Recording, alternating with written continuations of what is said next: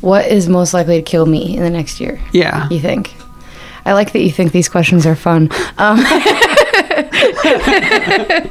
Welcome to Your Eulogy.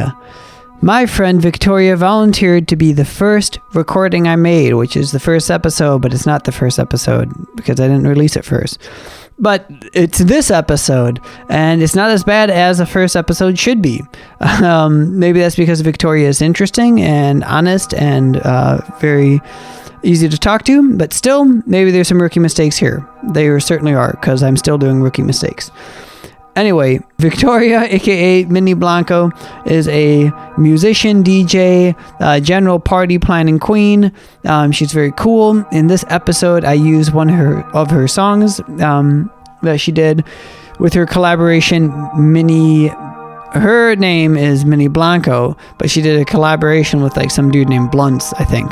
So the collaboration is called Minnie Blunts. It's a full album. It's cool. I use one of the songs on it. You can find it on Bandcamp under Minnie/Blunts. Blunts with a Z, I'm pretty sure. Anyway, thanks, Victoria. Great episode. Great first episode. You gave me confidence to keep doing this, which I really appreciate. Okay, here's the theme song.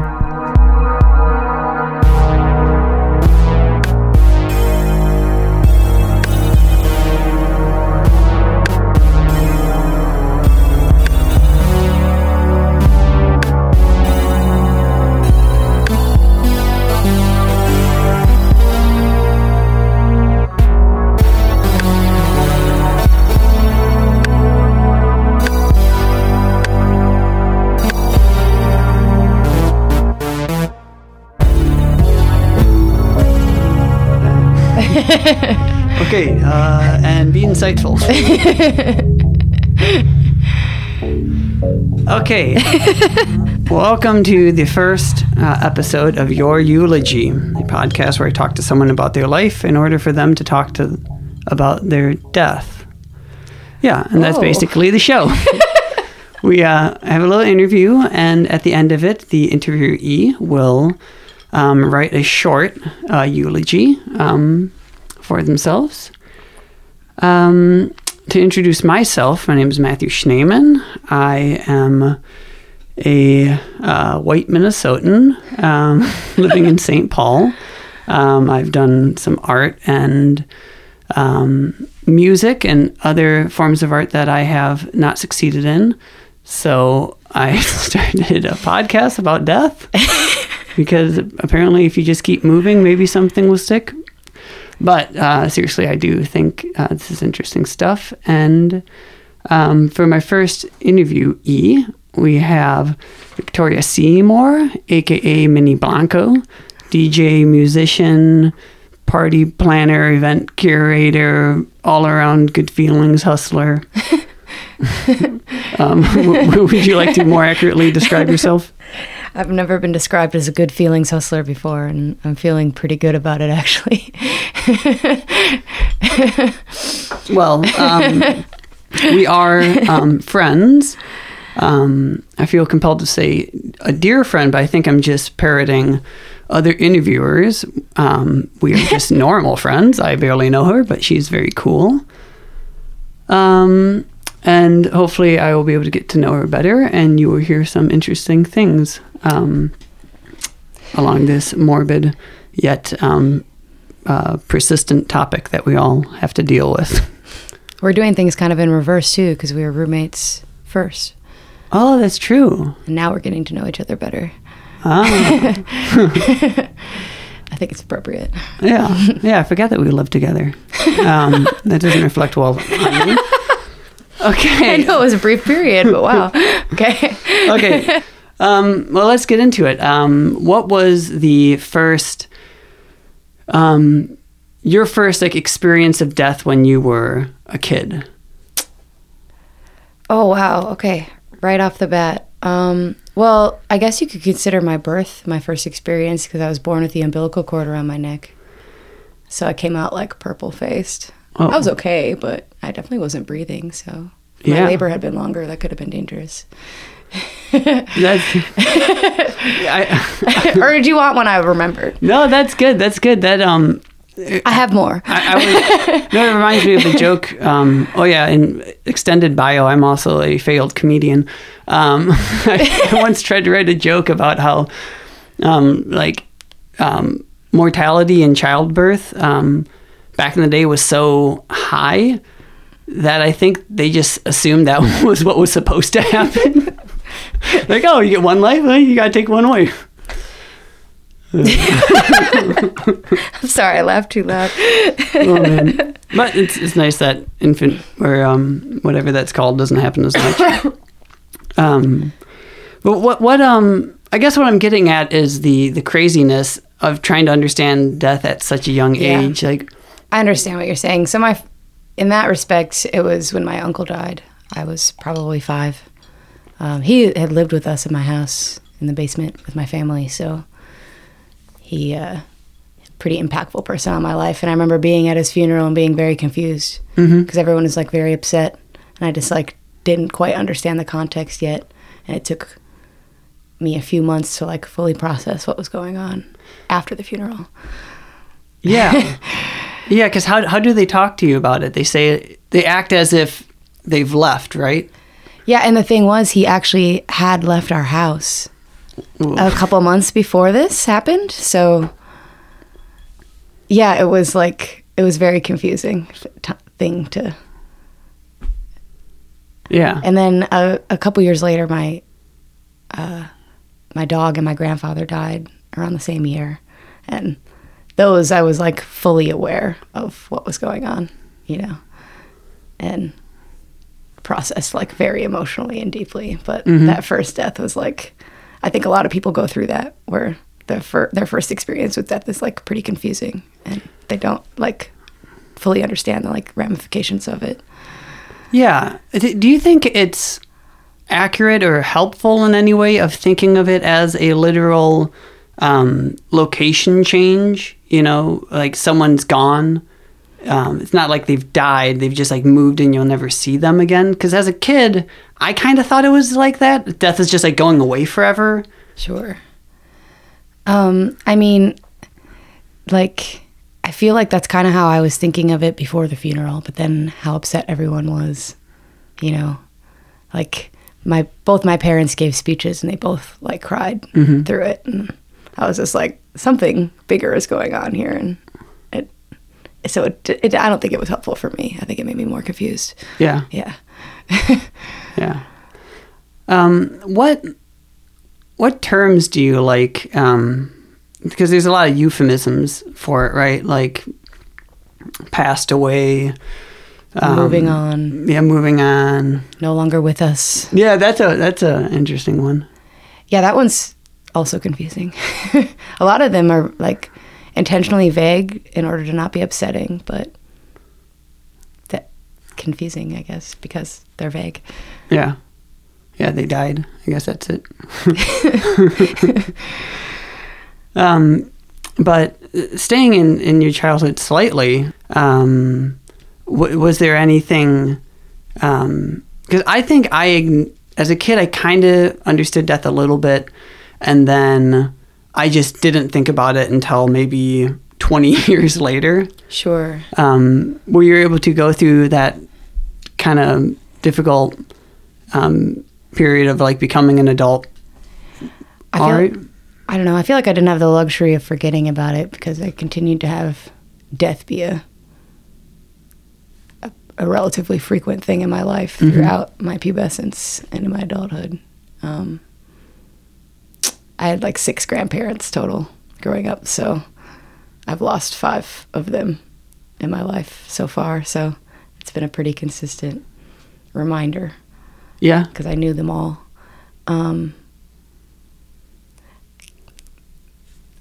Yeah, that's. I'm just pausing, trying to think of. Yeah. Yeah. Do you think that was, in a weird way, helpful, or has it made things more difficult? No, I think it just kept me pretty realistic at times. I guess. I don't know. I don't regret anything I've like learned or gone through in my life, even if it was hard. because I generally learned a lot from each of those experiences. Yeah. Yeah. And I like knew each of those people before they moved on.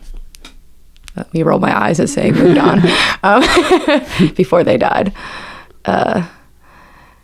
You said, no regrets. It leads me to one of my key questions. Really? What about... so to pull... Really? I mean, just like, we go through hard things, and they're shitty. Am I allowed to curse? Yeah. Yeah. No one's going to be listening to this unless, like, in, like, 15 episodes if we get, like... Oh, okay, perfect.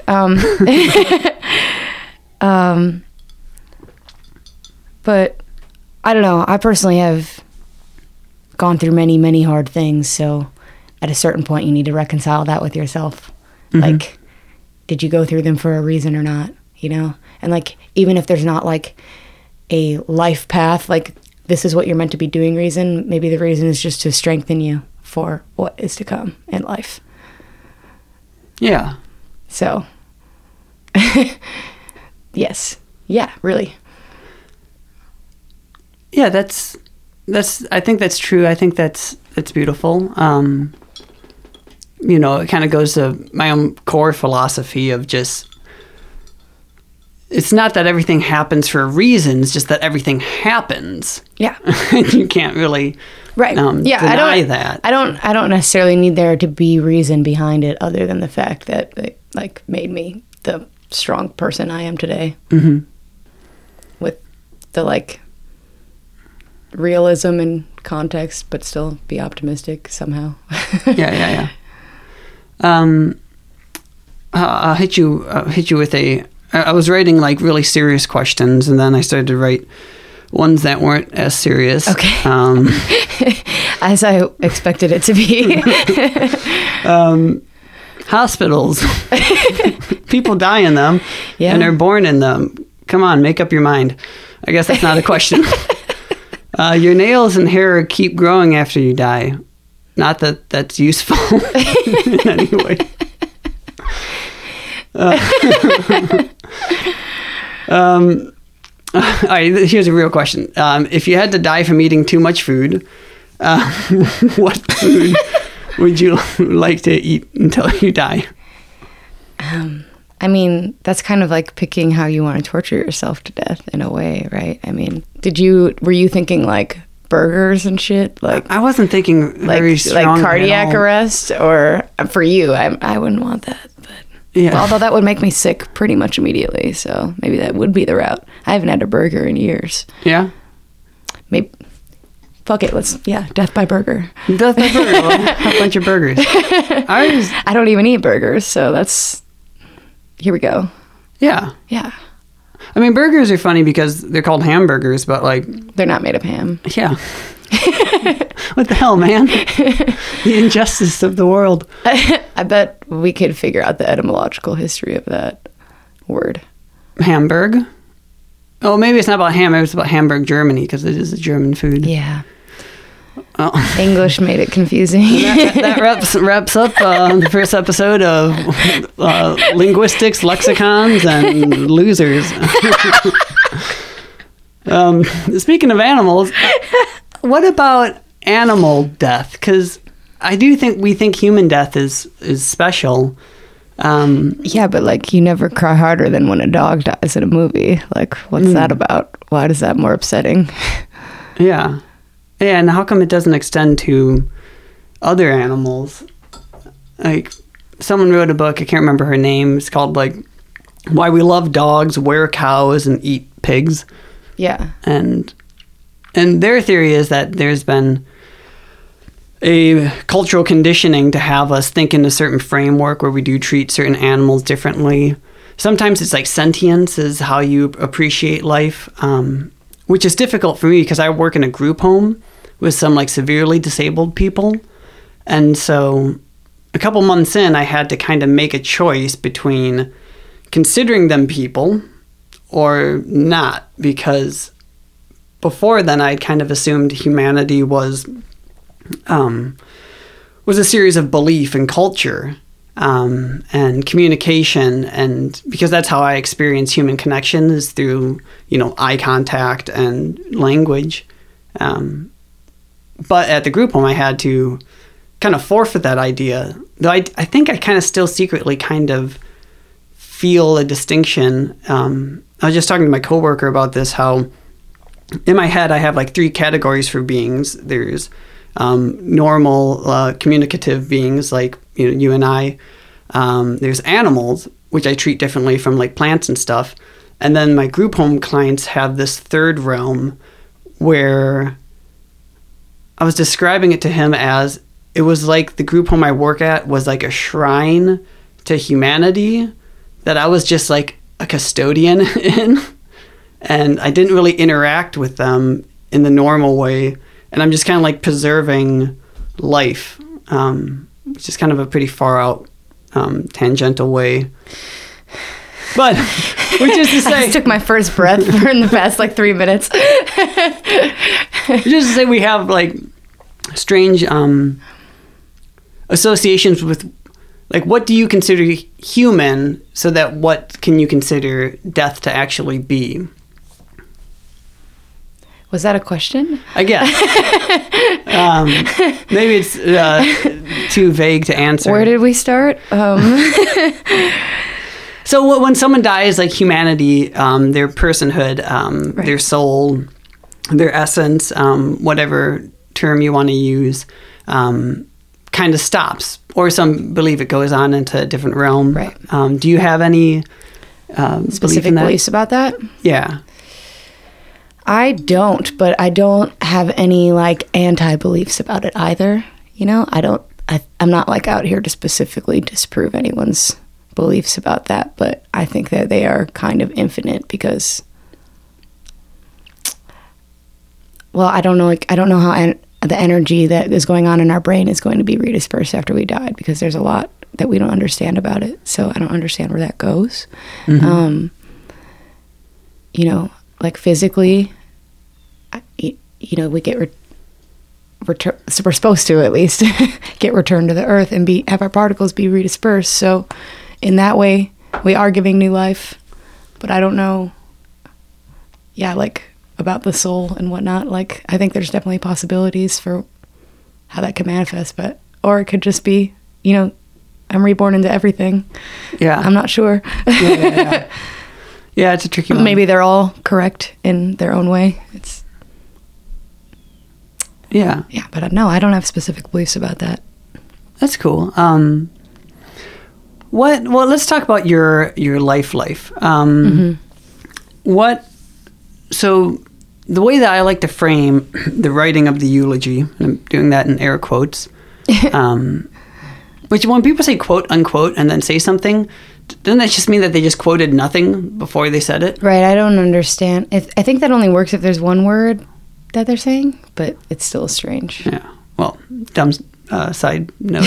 Okay, so the way I like to frame the idea of writing this short eulogy is regrets, successes, what you want to tell people. So let's do successes first, since we've been kind of talking about sad things. What are you proud of in your life? What am I proud of? I mean, I don't really know, like, how on paper my successes could be written. I didn't graduate college.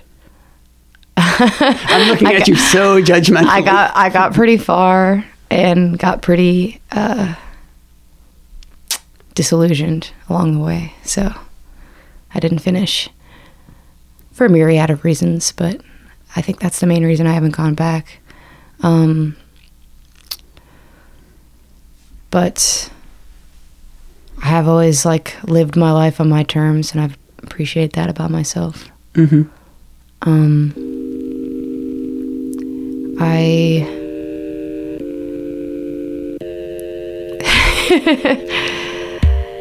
It's funny, this is supposed to be the easier, lighter question, and it's totally not. I was just noticing how it can kind of go it's south. funny. Well, let's see. after college, I went into band management a little bit. Did some touring. That was a like pretty amazing way to spend my early 20s. And then I came back and I started curating events at the Sound Gallery, and that was sort of what led me into DJing and reconnecting me to music in general. And since then, I've like actually committed myself to making art and stuff, and that was a very great decision. And I have a few things I've done, but I don't really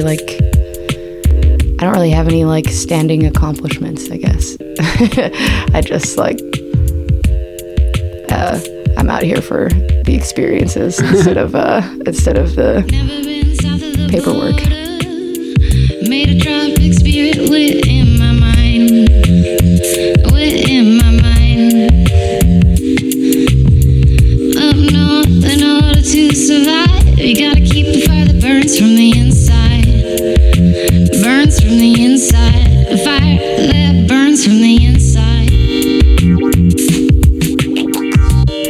Yeah. Well, I mean, not to like No, I know. overly affirm or whatever. I know it's hard to validate yourself sometimes. Well, so when I was in 7th grade or whatever, you know how there's like Einstein quotes like in like your math room or whatever in grade school.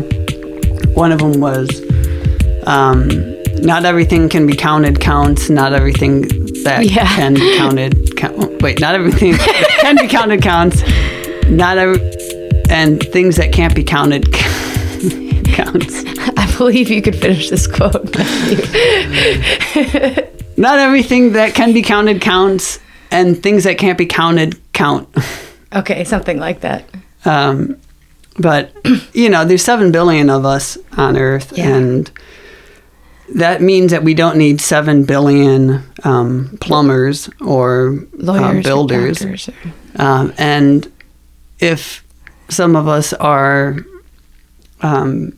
people that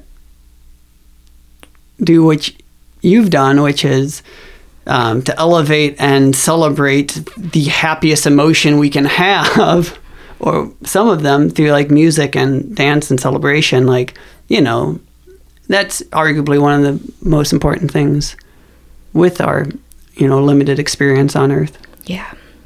I guess, you know, I had a lot of like plans and goals that I and other people had for me when I was younger, and I have like not reached any of those, and I'm happy about that. were they like funny, like really specific, like law school at Columbia? And not quite that far. Like I don't come from that sort of privilege, but yeah, but like the general like college job path. Like my parents' generation was the first to do that. And they just expected me to follow that same sort of course. Yeah.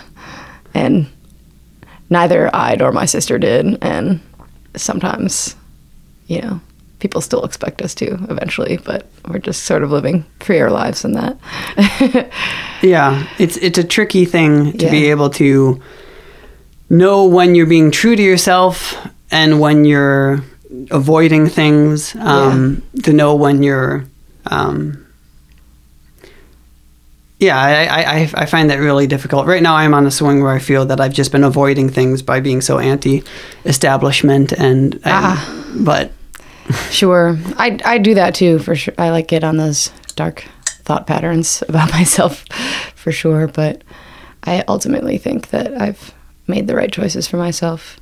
And I mean, the past few years I've been like the happiest of my life, despite the world being a trying place to live in. I've thought many times like I could die now and that'd be cool. Like I've done a lot. Yeah, it's good. I don't know exactly how to quantify it on paper, but I've done like many things, experienced many things. It's been not all good, but you know, like the breadth of what there is too. So That's cool. What about what things that do you regret? I'll do this question first because I think it's kind of fun. So the idea of this interview is like, let's pretend you die soon. How do you think? what most likely would kill you in the next year? What is most likely to kill me in the next year? Yeah. You think? I like that you think these questions are fun.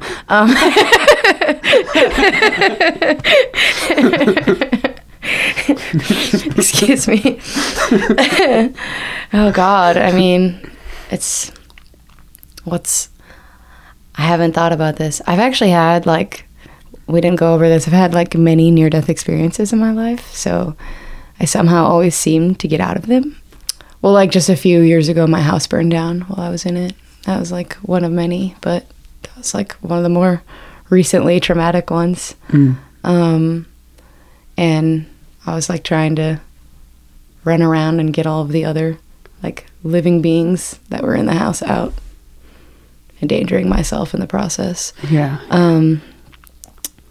But so it's there are statistically likely things that could kill me, like domestic violence or a random accident or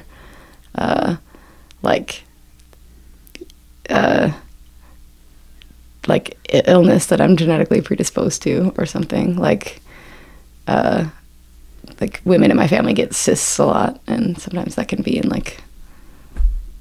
very inconvenient places. It's hard to say. Yeah, you're right. This wasn't a funny question.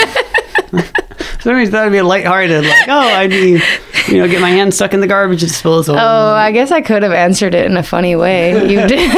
No, I feel like you've just directed me on this path. So this is where my mind is at now. So I'm going to give you a little bit of time. We'll stop recording, and I just want you to be able to think of.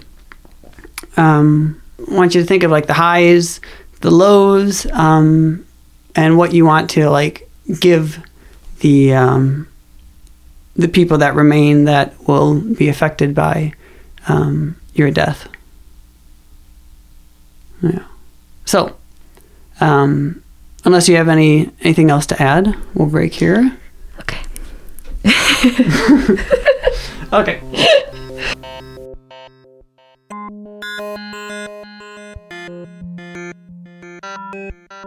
If you're reading this, I've died under mysterious circumstances.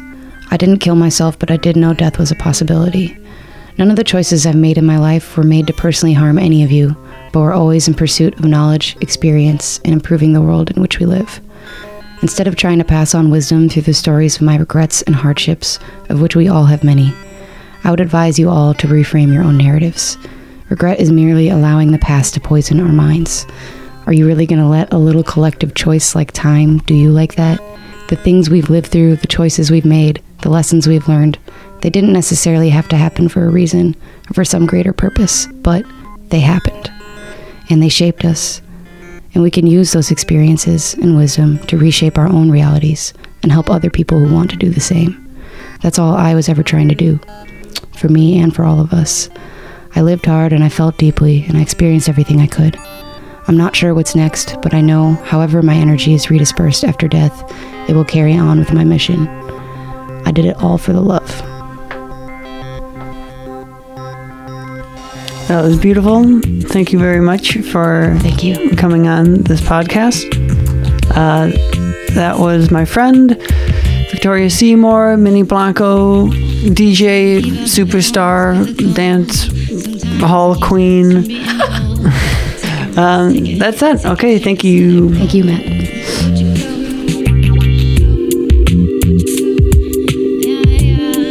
Thank you for listening to Your Eulogy. Thank you to Victoria Seymour for being on this episode and for subjecting yourself to the first ever recorded one. Thank you very much. You did great. And I produced this episode, did the music, did the editing, so all complaints can come straight to me, but they can't come to me through an email because I haven't made that for this interview series yet. Yes, I have. It's youreulogemail@gmail.com. Thank you very much. I hope you keep listening.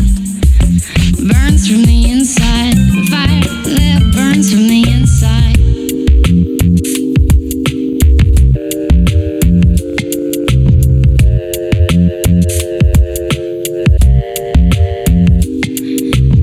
You think this place is home? How could you know? You've never been anywhere else. Where would you go? Would you go? Would you go? Never been south of the border. Made a tropic spirit within my mind. Within my mind. Up north, in order to survive, you gotta keep the fire that burns from the inside. Burns from the inside. A fire that burns from the inside. Would you go? Go? Would you go? Go? Would you go? Go? Would you go? Go?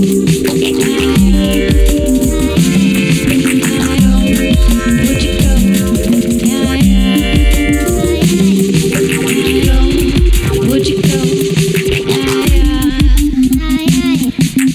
Midwest, Minneapolis, Minnie Blanco, what does she know?